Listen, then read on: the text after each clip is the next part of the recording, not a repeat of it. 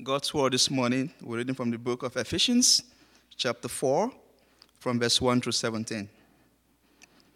As a prisoner in the Lord, then I urge you to live a life worthy of calling you, of the calling you have received. Be completely humble and gentle. Be patient, hearing with one another in love. Make every effort to keep the unity of the Spirit through the bond of peace. There is one body and one Spirit, just as you were called to one hope when you were called, one Lord, one faith, one baptism, one God and Father of all, who is over all and through all and in all. But to each of us, grace has been given as Christ apportioned. This is why it says, when he ascended on high, he took many captives and gave gifts to his people. What does the ascended mean, except that he also descended to the lower earthly regions? He who descended is the very one who ascended higher than all the heavens in order to fill the whole universe. So Christ himself gave the apostles, the prophets, the evangelists, the pastors and teachers to equip his people for work of service, so that the body of Christ may be built up until we all reach unity in the faith and in the knowledge of the Son of God and become mature, attaining to the whole measure of the fullness of Christ. 14. Then we will no longer be infants tossed back and forth by the waves and blown here and there by every wind of teaching and by the cunning and craftiness of people in their deceitful scheming. Instead, speaking the truth in the love, we will in all things grow up unto him who is in head, that is Christ. From him the whole body, joined and held together by every supporting ligament, grows and builds itself up in the love as each part does its work. Verse 17. So I tell you this, and insist on it in the Lord, that you must no longer live as the Gentiles do, in the futility of thinking. May the Lord bless this reading to our hearts this morning.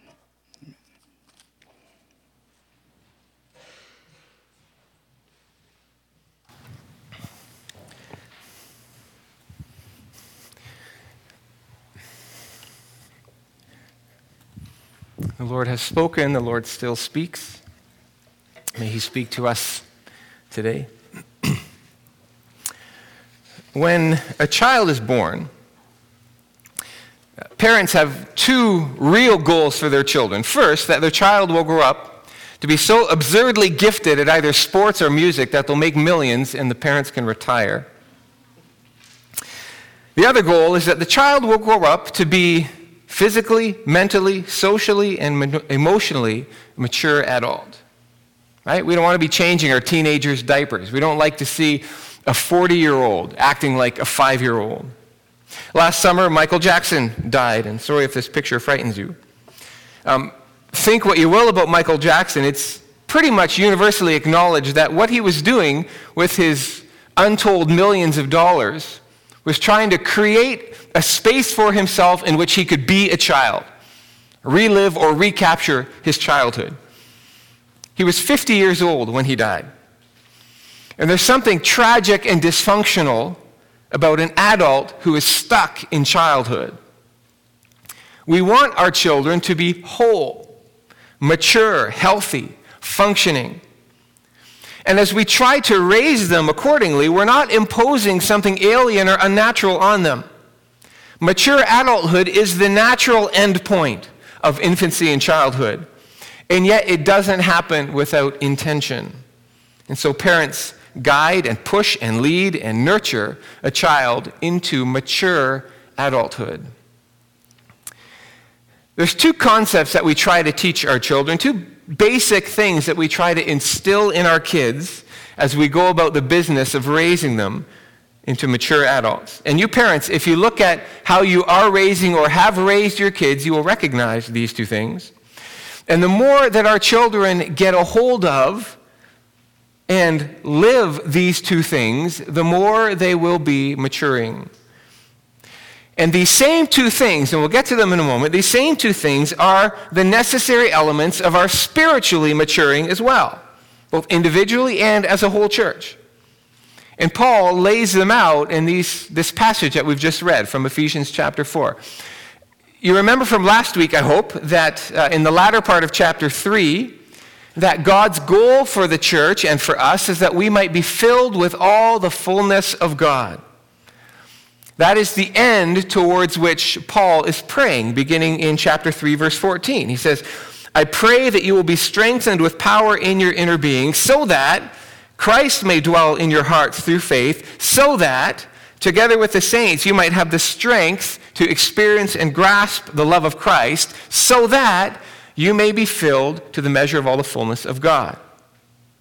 That's the goal towards which God is moving us, individually and as a church, filled with all the fullness of God. And so Paul prays for the Ephesians that God would give them strength and set off the chain that comes to completion in their being filled with the fullness of God. That's his goal for us, God's goal for us. That's the destination he's moving us toward. Well, in the passage today, the very next passage, Ephesians 4, 1-16, Paul again writes about attaining fullness. And this time he couches it in terms of maturity. In other words, one way to look at this process by which God first saves us and then moves us toward fullness in him is to liken that to a body that grows from infancy to full adult maturity. So, from verse 12, building up the body of Christ until we all attain to the unity of the faith and the knowledge of the Son of God, to maturity, to the measure of the stature of the fullness of Christ, so that we may no longer be children.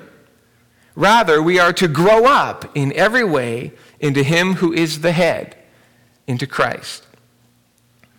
So a church that has attained the fullness of Christ is a mature and fully formed church. And a Christian who has attained fullness in Christ is a mature and fully formed Christian. And this maturing is something that God does. It's entirely dependent on his power at work in us, the reality of Christ in our lives. Okay, that's what we learned last week. But it is also something that we are responsible for. Bill and Annette here this morning? They're not. Bill and Annette are farmers. And they are, on one hand, entirely dependent on things beyond their control as farmers. Dependent on God, dependent on his sending rain and sun in its season, the length of the growing season. They don't have any power at all to cause even a single seed to germinate. They're entirely dependent on things beyond their control.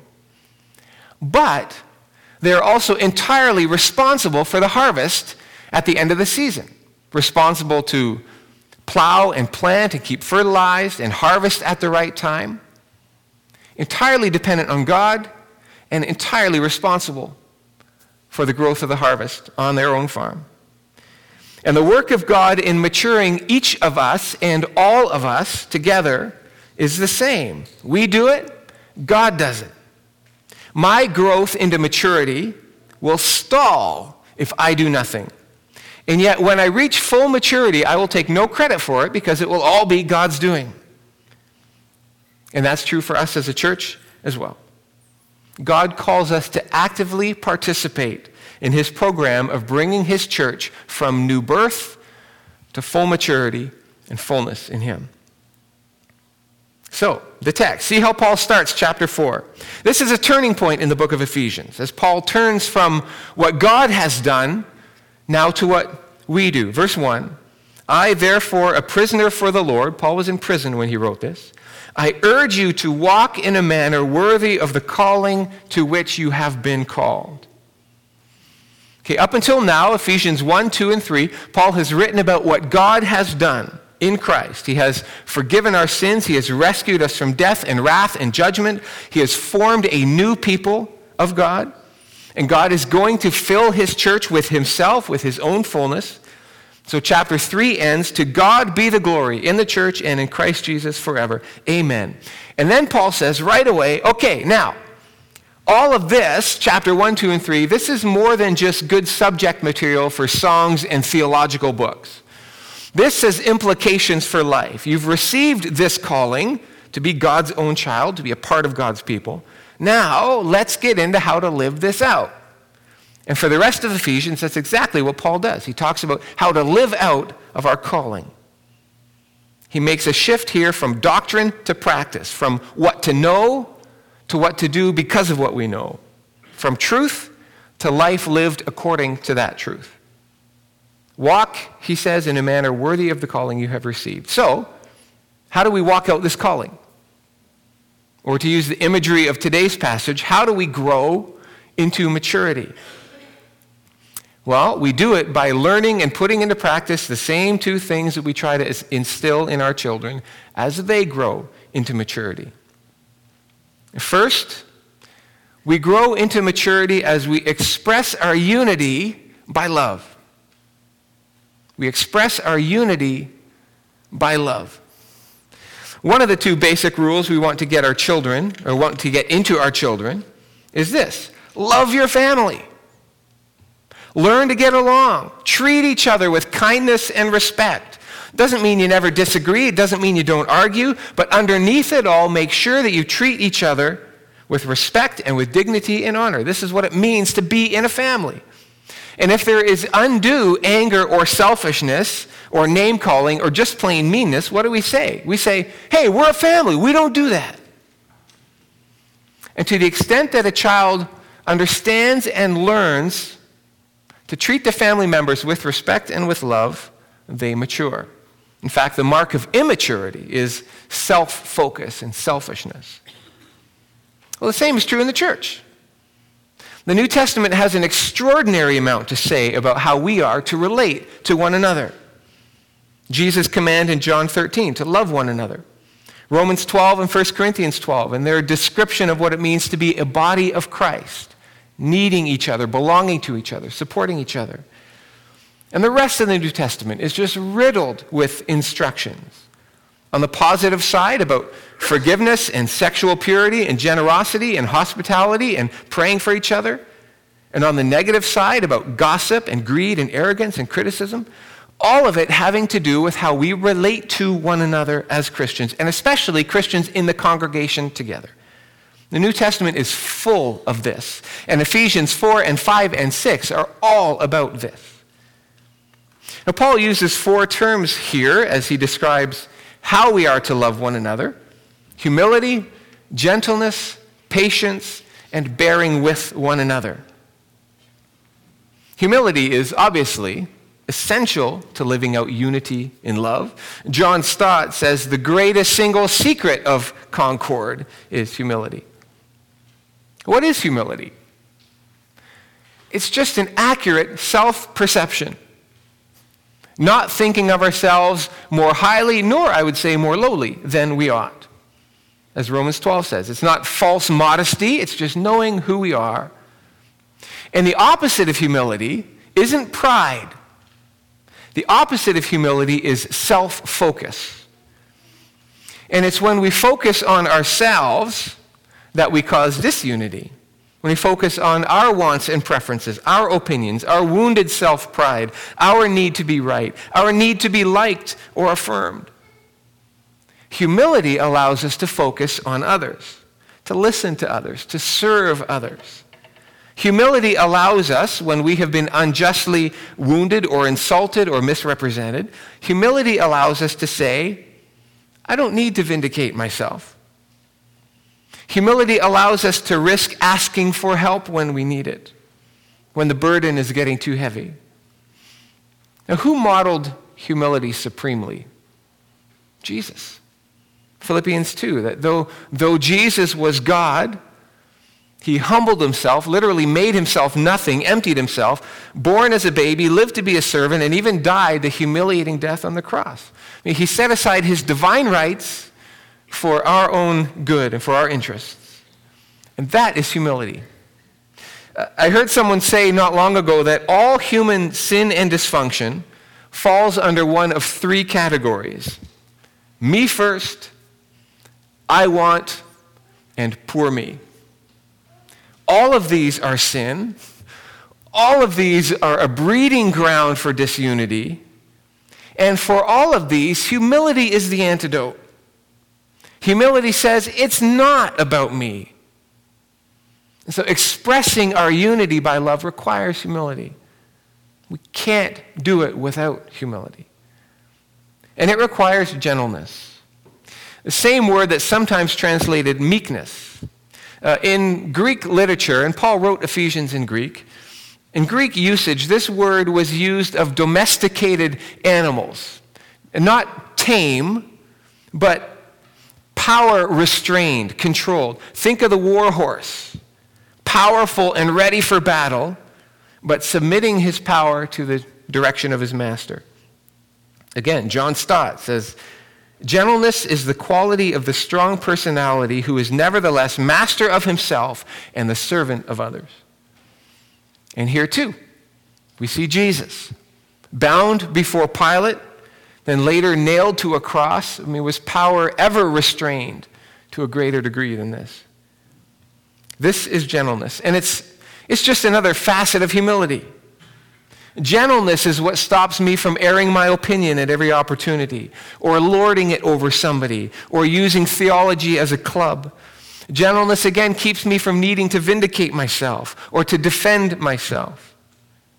Gentleness means tenderness, kindness, encouragement, care.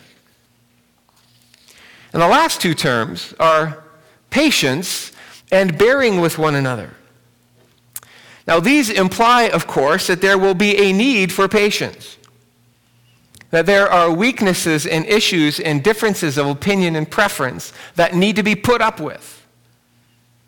Patience and bearing with one another will mean that we are a community of grace, that we don't point out each other's flaws or gossip about each other's weaknesses. Patience and forbearance don't give criticism or anger a place. And if you are thinking of things in other people right now that bother you, and you think, you know what? Yeah, I should be more patient about that and not let it bother me. Guess what? Somebody is thinking of you right now and thinking, you know what? They bug me, but I guess I can put up with it. And somebody's thinking of me right now.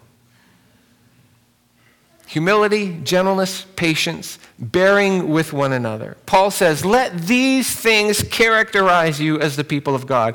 This is what it looks like to walk according to your calling. This is the measure of whether you are a grown-up or a juvenile church. So how are you doing at this? I don't say how are we doing because I don't want us to think about Thornhill as a whole. I want you to think about you. Ask, is the dynamic that I bring to this congregation one of humility? Do I assess how the church is doing based on what I like or whether my needs are being met? Am I gracious or am I critical? Am I encouraging or am I complaining?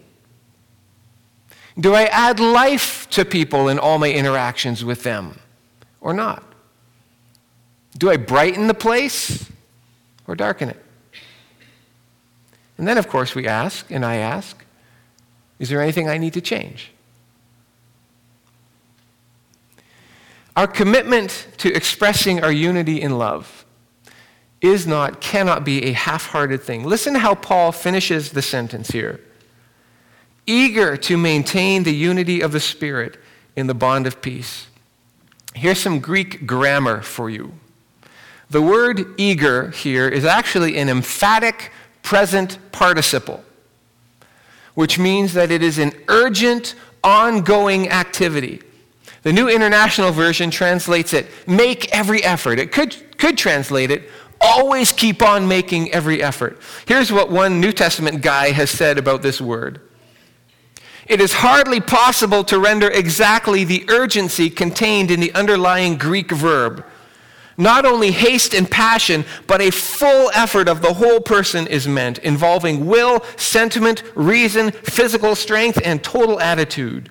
It excludes passivity, quietism, and a wait-and-see attitude. Yours is the initiative. Do it now. Mean it. You are to do it. I mean it. Such are the overtones in verse 3. All in the word eager. In sports, we sometimes say that we expect every athlete to bring it to every game. To give yourself 100% every time, as if everything is on the line. When it comes to being the church and loving each other and preserving our unity, we bring it every day. Now, historically, we Christians we've had a hard time maintaining our visible unity, but it shouldn't be hard, considering the real basis of our real unity. Now, from verse 4, one body and one spirit. In fact, there is only one body because there is one Spirit. 1 Corinthians 12:13 says, in one Spirit we are all baptized into one body. Not too long ago, I lost nearly all of my audio files on my computer. I'd previously put on every CD that we owned onto our computer, including 2 versions of the Bible, so like 7,000 audio files. And in the process of trying to move them from one computer to another, I had to delete some stuff in order to create some space. Well, I deleted the majority of my files, over 6,000 of them. And it turns out that the program that I used to manage my audio files apparently had imported my files to 2 different locations. And so thinking I was protecting my songs over here and deleting stuff over here, there were very few songs over here, and what I deleted ended up being most of my files. Well, the Holy Spirit doesn't import us into different locations. One Spirit, one body, one church. We share the same hope. We serve the same Lord. There is one faith, and that means either that we've all responded to Christ with the same kind of faith, or that there is one core of faith content that marks all Christians, like repentance and the life and death and resurrection of Jesus. There's one baptism. And regardless of how other traditions understand how baptism is done, for everyone it's still a baptism into Christ. And there is one God and Father of all. We have the same Father, which is why we're one family, one people. This is what unites us. How can there possibly be room for disunity? A few years back, this joke by Emo Phillips was voted the funniest religious joke at all time. He says, once I saw this guy on a bridge about to jump. I said, don't do it. He said, nobody loves me. I said, God loves you. Do you believe in God? He said, yes. I said, are you a Christian or a Jew? He said, a Christian. I said, me too. Protestant or Catholic? He said, Protestant. I said, me too. What franchise? He said, Baptist. I said, me too. Northern Baptist or Southern Baptist? He said, Northern Baptist. I said, me too. Northern Conservative Baptist or Northern Liberal Baptist? He said, Northern Conservative Baptist. I said, me too. Northern Conservative Baptist Great Lakes region or Northern Conservative Baptist Eastern region? He said, Northern Conservative Baptist Great Lakes region. I said, me too. Northern Conservative Baptist Great Lakes Region Council of 1879 or Northern Conservative Baptist Great Lakes Region Council of 1912? He said, Northern Conservative Baptist Great Lakes Region Council of 1912. I said, die, heretic, and I pushed him over. Now, a joke like that only works because it's got some roots in history, in experience, in reality. Now, I'm not saying that there's not room for differences and for denominations. I think that there are, and I think that they have a place. I am a Baptist pastor. My brother is a pastor in a Reformed church. We think differently about some things. And so we are parts of different traditions within the stream of Christianity. But my goodness, we still love and serve the same Lord for the same reasons. We both readily affirm that we are part of the same faith, that we have the same Christ, that we have the same God and Father, that we are part of the same family on the same mission. I mean, I'm glad that there's Lutherans and Presbyterians and Mennonites who bring something to the church. I mean, yeah, there is room for denominations, but there is no room for disunity, for conflict, for separation, for animosity and ill will. Prophet Malachi said to the Israelites, "Have we not all one Father? Has not one God created us? Why then are we faithless to one another?" Exactly. God's people then and now need to grow up. Like we tell our kids, love your family. We're a family. Learn to get along, treat each other with kindness and respect. It's what it means to be in a family. So you individually, we together, we grow into maturity as we express our unity by love. And we grow into maturity as we express our diversity in active ministry. We grow into maturity as we express our diversity in active ministry. When the Bible emphasizes diversity, it does it in terms of the gifts that we have, the ways that we're able to work and serve and contribute. Right? What else do we try to instill in our kids? That they do their share in the family's home life, right? That they make their contribution. When I was a kid, I had certain things that I just had to do. Make my bed every day when I was little. Then setting the table at supper was my job, and eventually things like doing dishes and cleaning the front hallway and doing the laundry and cutting grass. And by the way, I don't mean doing the dishes like that or doing the laundry like that. I mean your hands in the sink and a wringer washer. Now some of you know how old I am. But I had to do those things, and it wasn't just about my parents trying to instill character and a good work ethic. No, we did them because we were a family in a home, and if we were going to function, then it was assumed that we would all share the responsibilities of the home. And I didn't understand it then, but I do now. And the same is true in the church. We all do our share. Not just to keep the church going as a building or an institution for its own sake, but insofar as the church is concerned with Christ and his kingdom, we serve the kingdom by doing our part in the church. So we express our unity by love, and we express our diversity by actively participating in ministry. Verse 7, "But grace was given to each one of us according to the measure of Christ's gift." Notice the move from all in verse 6 to each in verse 7. Each of us has been graciously given a gift by Jesus Christ.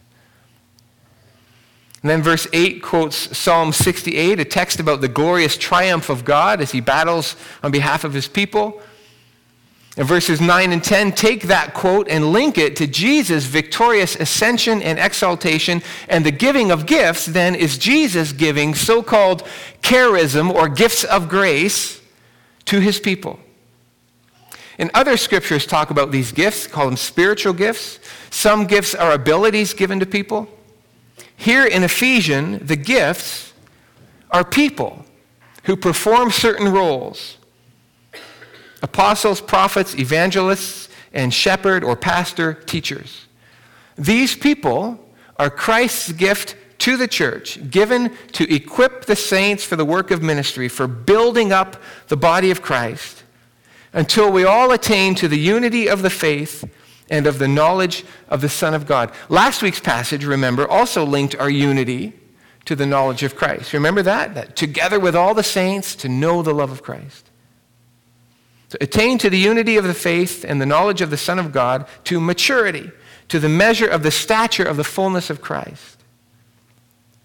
Until we all attain, that implies that we're not there yet. So unity is both maintained, verse 3, and attained. In 2 weeks, I get to perform the wedding of Anna and Jordan. In marriage, two people become one. And that unity is to be maintained. But over the years in a healthy marriage, this unity becomes fuller, the relationship deeper, closer. And the marriage, in a sense, is a process of attaining oneness, growing into the fullness of oneness. Like the church, we are one. Let's grow into unity. And notice the progression here. Verse 11, Christ gives the apostles, the prophets, the evangelists, and the pastor teachers to the church Verse 12, he gives them in order that the saints might be equipped for work of ministry, for building up the body of Christ. Okay, God gives these gifts to the church for the church, to equip the church for the work of ministry, until, verse 13, we attain to unity and maturity, to the stature of the measure of the fullness of Christ. In verse 14, then, if we are mature in Christ, by definition, if we're mature, we're no longer children, impressionable, swayed by whoever tells us whatever, but we'll be rooted in the truth. In verse 15, because we will be rooted in truth, we're able to live in truth with each other. Now, most translations say speaking the truth in love, but the word speaking is not in the original, and so it can be more accurately but more awkwardly translated, truthing in love to each other. And it certainly does include speaking the truth in love. And when we speak, we need both truth and love. Truth without love is a club. It's like saying, you're ugly. Love without truth is just nice. It's shallow. It doesn't talk about real things. It never challenges us to real growth.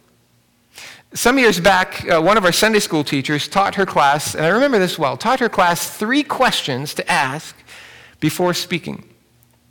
First, ask, is it true? If not, don't say it. If it is true, then ask, is my saying this helpful to this person? If not, don't say it. Have you ever defended yourself after saying something by saying, well, it's true? Well, maybe so, but just because something is true doesn't mean it's right to say it. Is it true? Is it helpful? And thirdly, am I motivated by love in saying this? It might be true. It might be of benefit to the listener, but if I can't say it in love, maybe I shouldn't say it. In the middle of an argument, a husband says to his wife, you know, people get annoyed when you always talk about yourself. Is it true? Yes. Is it something the wife should know? Probably. Is he saying it in love? No. No, he's trying to wound. So don't say it. But truthing in love is more than just speaking in love. It's living in truth. It's living openly, authentically. No lies, no masks, no hiding, and yes, speaking the truth in love at all times. And as we do that, we grow up into Christ, who is the head of the body. He is the leader of the body. He is the one who causes us to function as a body. In verse 16, then, Christ holds us together. Now, notice how Paul closes this thought. When each part is working properly, makes the body grow so that it builds itself up in love. So verses 7 to 16, Christ gives grace to each one in the church, and he gives to the whole church certain leaders to equip the saints, each follower of Jesus. And with that equipping, everyone then does his or her part, working together, and thus the church is built up. It grows up into Christ. It attains full unity, full maturity. See how that works? It's just like a family. So we tell our kids, love your family and do your share. And it's the same in the family of which God is the Father. We have a part to play. There is a share that we have been given, and each of us is to do our share. It's not duty in the sense of chore, like being assigned the latrines in the army, but it is duty in the sense that we each have a responsibility, even an obligation, to the rest of the church and to Jesus. And obligation and responsibility are becoming bad words, and certainly bad words in the church, but they don't need to be bad words. My obligation to wash dishes and weed the vegetable garden contributed to the life and health of my family. My obligation to keep the car functioning, and the obligation of my wife to change diapers, and yeah, that was my obligation too, contributes to the life and health of the family. It's just how it works. Do you want to mature as a Christian? Do you want to grow up in Jesus? And do you want the church, this church, to be healthy and strong and mature? Then it's very simple. Love each other and do your share. We express our unity by love. We express our diversity by participating in active ministry. So the bottom line is that before we leave here, we ask ourselves two sets of questions. First, concerning the expression of our unity by love, same questions I asked earlier. Is the dynamic that I bring to this congregation one of humility? Do I assess how the church is doing based on what I like, or whether my needs are being met? Am I gracious or critical? Am I encouraging or complaining? Do I add life to people in my interactions with them or not? Do I brighten the place or do I darken it? And then, of course, is there anything that I need to change? If you have concerns about the church, ask, well, what can I do to be a part of the solution? How can I help this church to be a loving and a welcoming place? How can I contribute to a general atmosphere of encouragement and of grace and of affirmation? Okay, these all belong to the first set of questions. The second set has to do with expression of our diversity by participating in active ministry. And here, starting question is, am I participating actively in the life of the church?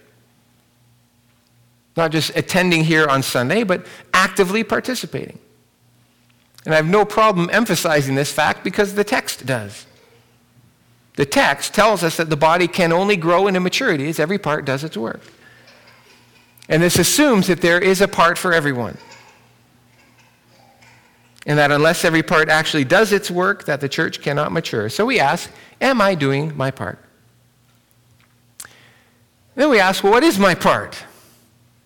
And I can't answer that for you, except by asking more questions. What are you good at? What do you love doing? What is the gap in the church that you see as most pressing? What are people inviting you to be a part of? And of course, are you praying about what you should do? And what do you think God is showing you about that? So again, do you want to mature as a Christian? Do you want to grow in Jesus? And do you want the church, this church, to be healthy and strong and mature? I suspect that most of you do.